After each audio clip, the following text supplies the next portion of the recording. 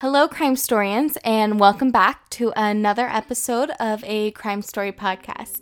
Today is episode 15, titled Russia's Lost Krasnoyarsk Boys. I'm your host, Kaylin Lois, and I am originally from the United States, but I moved to France in December 2018, and when I moved here, I just started hearing of all these crazy cases, not only local, but European cases, and I was really intrigued as to why I never heard them before.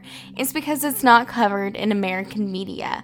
So I created a crime story podcast to tell you all about it. So without further ado, let's just hop into today's story. So today's case comes in by one of the craziest cases I've covered so far. This case remains relatively unknown outside of Russia, and in fact, I only found 3 English sources about this case. The rest of my sources were in Russian, so I hope Google Translate did me good for this story. I originally encountered this case in a post on Reddit, and since then, I really just can't stop thinking about it. I mean, I think everyone has those cases that they just feel like drawn to for some reason, and this case is just one of mine. Now, not much public information exists about this case, and the police have remained really tight-lipped about the details. But too many unanswered questions remain, and therefore this story needs to be brought into the light. 5 families need answers, and the story revolves around the lost Krasnoyarsk boys. This is their story. As always, let's begin with the discussion on the legal system in the country that we are covering, and today is Russia. The 1993 Constitution defines the laws of the Russian Federation that came into effect after the fall of the USSR, or the Soviet Union. Now, Russia falls under the civil law system, but precedents and cases do exist. Precedents are established by higher courts and then are followed by lower courts as a general rule to have consistency with relevant codes. The system of government notes as a semi-presidential republic, and the president of the Russian Federation today, Vladimir Putin, has the highest executive authority and is head of state. He appoints, with support of the parliamentary majority, the prime minister and its government with the collegial executive body. Well, I guess that's enough legal talk. I don't think people like law as much as I do, so let's just hop into today's crime story. This crime story is nothing like I've really covered before, because officially we don't even know if a crime took place. Technically, this case is classified as an unexplained death, but the details of this case, however, make me think that something fishy went on and that there is definitely a foul play involved. 5 young and healthy young boys do not just wind up dead together of natural causes. The story takes place in Krasnoyarsk, Russia, a south-central Siberian city in an area just kind of north of Mongolia. An interesting fact, the capital of Mongolia is the coldest capital on Earth.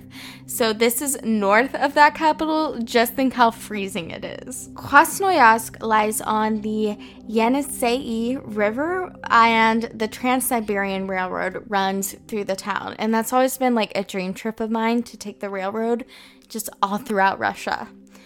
In 2013, over 1 million people lived in the city, but that does not include the surrounding suburban population. Known for its aluminum production and stunning views, the weather remains a huge negative in Krasnoyarsk. With the story taking place in Siberia, my curiosity looked up the weather, and the recorded low in the city is a negative 52 degrees Celsius, which is negative 63 degrees Fahrenheit.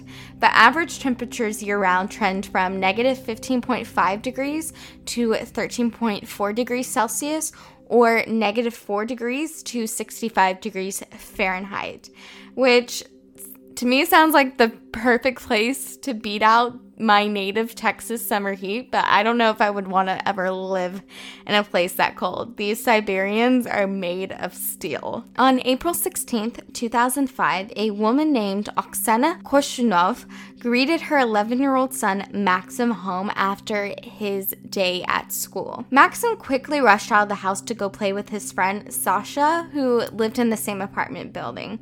Oksana stated that Maxim went to Sasha's place around 4 to 4:30 p.m. When Maxim did not return home for dinner, Oksana started to panic, and she went out looking for her son in the apartment courtyard without success. At the same time Oksana went to the courtyard to look for her son, Sasha's parents were in that same courtyard looking for Sasha, as well as the parents of 3 other young boys. Maxim Tamanahov, Alexander, nicknamed Sasha, Lavrenov, Safir Alif Galesh, Mohammed Gosnov, and Dmitry Makarnov, all aged 9 to 12 years old, were missing. Now, all 5 of these boys lived in the same apartment complex, and they were known to often play with each other. The apartment complex sits next to an abandoned, once top secret Soviet-era chemical plant, as well as a heating plant and some other factories. According to an article in the LA Times, the Stalin-era complex originally served as housing for a Siberian labor camp, and by 2005, apartment complex could best be described as just run down, chilly, decrepit, and badly lit. None of the families had the financial resources to fund a search, as these were working class families who toiled in the local factories. Now, before continuing the crime story, I want to provide some background for missing children in Russia to help provide context to this story. Every year, about 50,000 Russian children go missing, and less than 10% of these cases are actually reported to authorities. Mainly charities and NGOs do the footwork as to finding these children as opposed to the actual police forces. My research found that nearly 80% of these children run away from home under their own volition. Most end up making their way to Moscow, where they live in train stations and abandoned buildings. Sadly, many of these children end up turning to sex work to make money in order to survive. The children often run away due to parental neglect, and even if by some way they have returned home after running away, they will run away again. Not only do children run away every year, but nearly 100,000 people vanish in Russia every year, and 25% of these people are never heard from again. It's honestly a huge problem. Now, back to our crime story. People saw the boys for the last time walking together in the courtyard on Glinka Street in front of House 16. Later that night, the parents alerted the police. Now, the police did not take the case seriously and classified the boy as runaways and put them on a federal wanted list. The parents and those who knew the boys doubted that they had run away. 4 of the boys had no reason to run away. They had good home lives. Now, while the 5th boy had a poor home life and had once attempted to run away before. The public rallied around the families, and this caused the police to take the case more seriously. 2 weeks after the disappearance, on April 21st, authorities changed the case to falling under Article 105 of the Criminal Code of the Russian Federation, also known as a murder investigation. This caused the case to become massive in scope, as all units in the regional police, some 5,000 officers, took part in search for the 5 boys.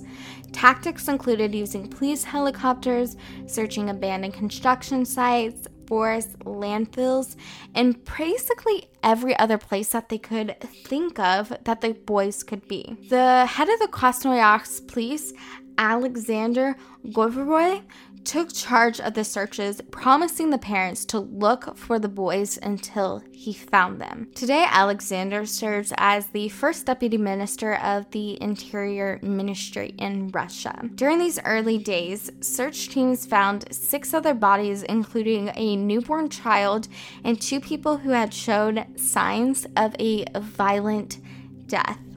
Authorities also discovered a 6-month-old child lying in a sewage pipe near a factory, nearly starved but alive. This suggests to me that law and order did not occupy as a top priority in Krasnoyarsk. On May 8th, the boys were found only 300 meters from their apartment building, encased in a concrete sewage well. All 5 were dead.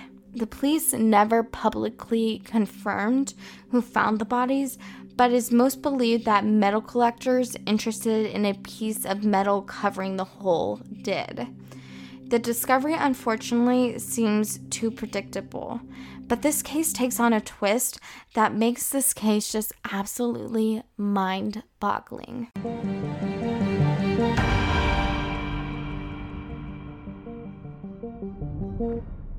On May 5th, just 3 days prior to the discovery, Sasha's father had searched the exact spot where the bodies were found. He looked down the hole but found it to be empty.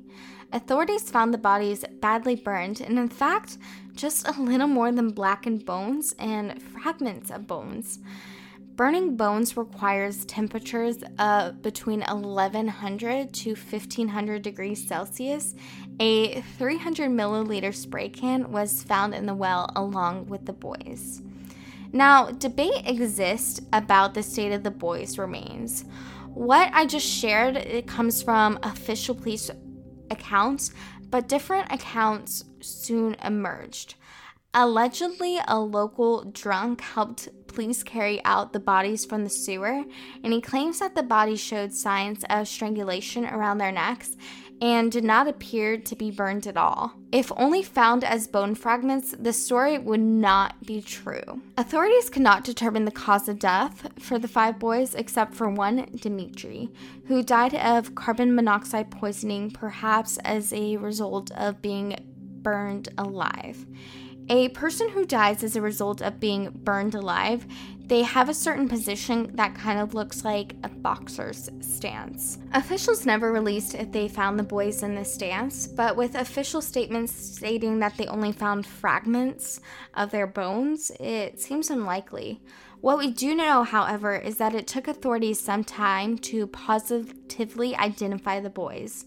Among items found that led the police to the preliminary identification beyond finding 5 bodies include an apartment key of one of the boys and a gold necklace of another. DNA testing confirmed the identity of only 4 of the boys, but only ash existed from the 5th boy, so they couldn't positively identify him. One Russian source I read stated that all 5 boys were completely bloodless when found, but an English source states that only 3 bodies had been drained of blood before being set on fire. It also states that the 4th body had believed to be partially drained of blood, and that only 1 body had a specific type of fungus present on it. Authorities determined that the fungus dated from April 17th to the 19th, and this suggests that the boys died within 3 to 5 days of disappearing. After finding the bodies, authorities said nothing else about the case except that it looked like an accident. Police back up this theory by stating that the boys climbed down the well themselves and accidentally touched something that set off a firestorm of methane gas and old fuel oil. Perhaps the boys sniffed the aerosol fumes or just lit like a small bonfire, and that set off the 300 milliliter spray can authorities found provides evidence to this theory. I have serious problems and serious doubts with this line of reasoning. This theory imagines that 5 boys climbing down into a well, crowding together in a space no larger than 5 feet in diameter. Most problematic, could a fire have originated in this manner generate the heat necessary to essentially cremate all 5 bodies? The police state that the murder theory poses issues as well. How could 5 strong, lively boys be rounded up in broad daylight with no one noticing? If the criminal was someone known to the boys, it could easily explain how the boys became isolated without notice. For me, enough evidence exists to suggest that a crime took place. Varying sources state that no evidence exists that a fire occurred in the sewer, and this seems simple enough to figure out whether the boys burned to death in the sewer or not. In addition, how could the boys have removed the top, gone down the well, and then closed the top? The boys closing the top defies logic, and without a closed top, it becomes even less likely that a fire could reach the heat necessary to burn the boys beyond recognition. Also making the theory about it being an unfortunate accident involves a large amount of trash existing above the sewer well. So there was the sewer, then the metal top, and then trash above that metal top. It just seems too obvious to me that one eyewitness account places a foreign-made black car with no license plates near the apartment building on the day of the boys' disappearance. The person making this claim later recanted their statement, and some strange speculation about a ritualistic killing exists based on the drained blood from the scene. The boys' families are not the biggest fans of the police. Sasha's mother stated that much of the evidence may have disappeared in the time it took police to launch the investigation. To quote, "They didn't take it seriously. They were confident that our children had simply run away for a better place to play and that they would come back soon," she said. Some theories I have read about the case states that a group of pedophiles kidnapped the boys, that they had their way with them, and then killed them and placed them in the sewer well between May 5th to May 8th. Another story states that someone forced the boys down the sewer well, and then the boys could not escape due to the metal top and the trash being placed on their only escape route. Then the boys lit a fire in order to keep warm, or that they were set on fire, and died of carbon monoxide poisoning, then burned while they were all unconscious or dead. But this happened on April 16th. Some evidence should exist near the sewer that there was a fire, and at least enough that Sasha's father would have noticed when he searched the area on May 5th, and he would have found the boys in the sewer. Another theory states that a serial killer committed the crime. And in fact, a week before the boys' disappearance, the charred bodies of 2 13-year-old girls were found in Volgograd, some 4,000 kilometers away.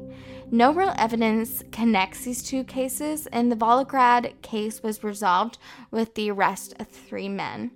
A minor theory suggests that school bullies could have killed the boys, but no evidence exists to this theory, and I find it really hard to believe that young kids would stump police for this long. I really don't have a theory on this case. I am completely stumped.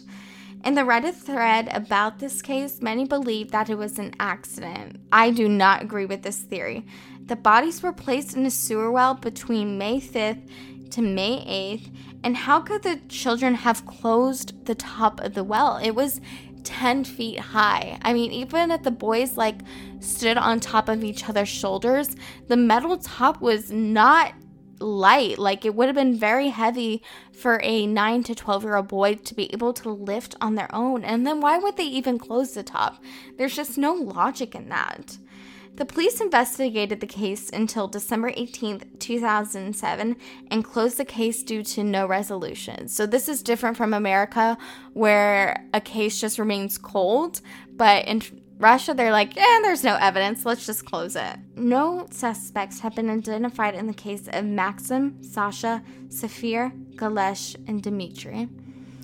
Now, I want to hear your thoughts on this case. Do you think it was an accident, or do you think foul play was involved? You can comment on a crime story Instagram at a crime story pod, where I will be posting images from today's story.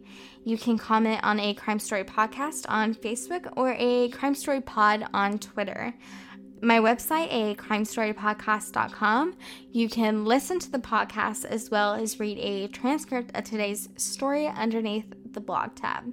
You can even comment and see additional photos on a crime story podcast on YouTube, and I have started a TikTok under the name A Crime Story Podcast, so make sure to go check that out. Thank you so much for listening. If you could please leave a review of the podcast, it helps others find it.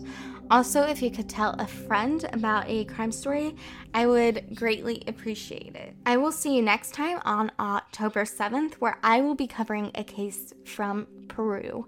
You won't want to miss it. A Crime Story is hosted, created, and written by me, Kaylin Lois. Sources for today's episode can be found on my website, acrimestorypodcast.com. Did you see the new logo? I am in love with it. It was created by Sabrina Smith, and you can find more of her work at her Instagram handle at Sabrina's Graphics. Theme music is by Ross Budgeon, and additional story editing is brought to you by my father, Mike.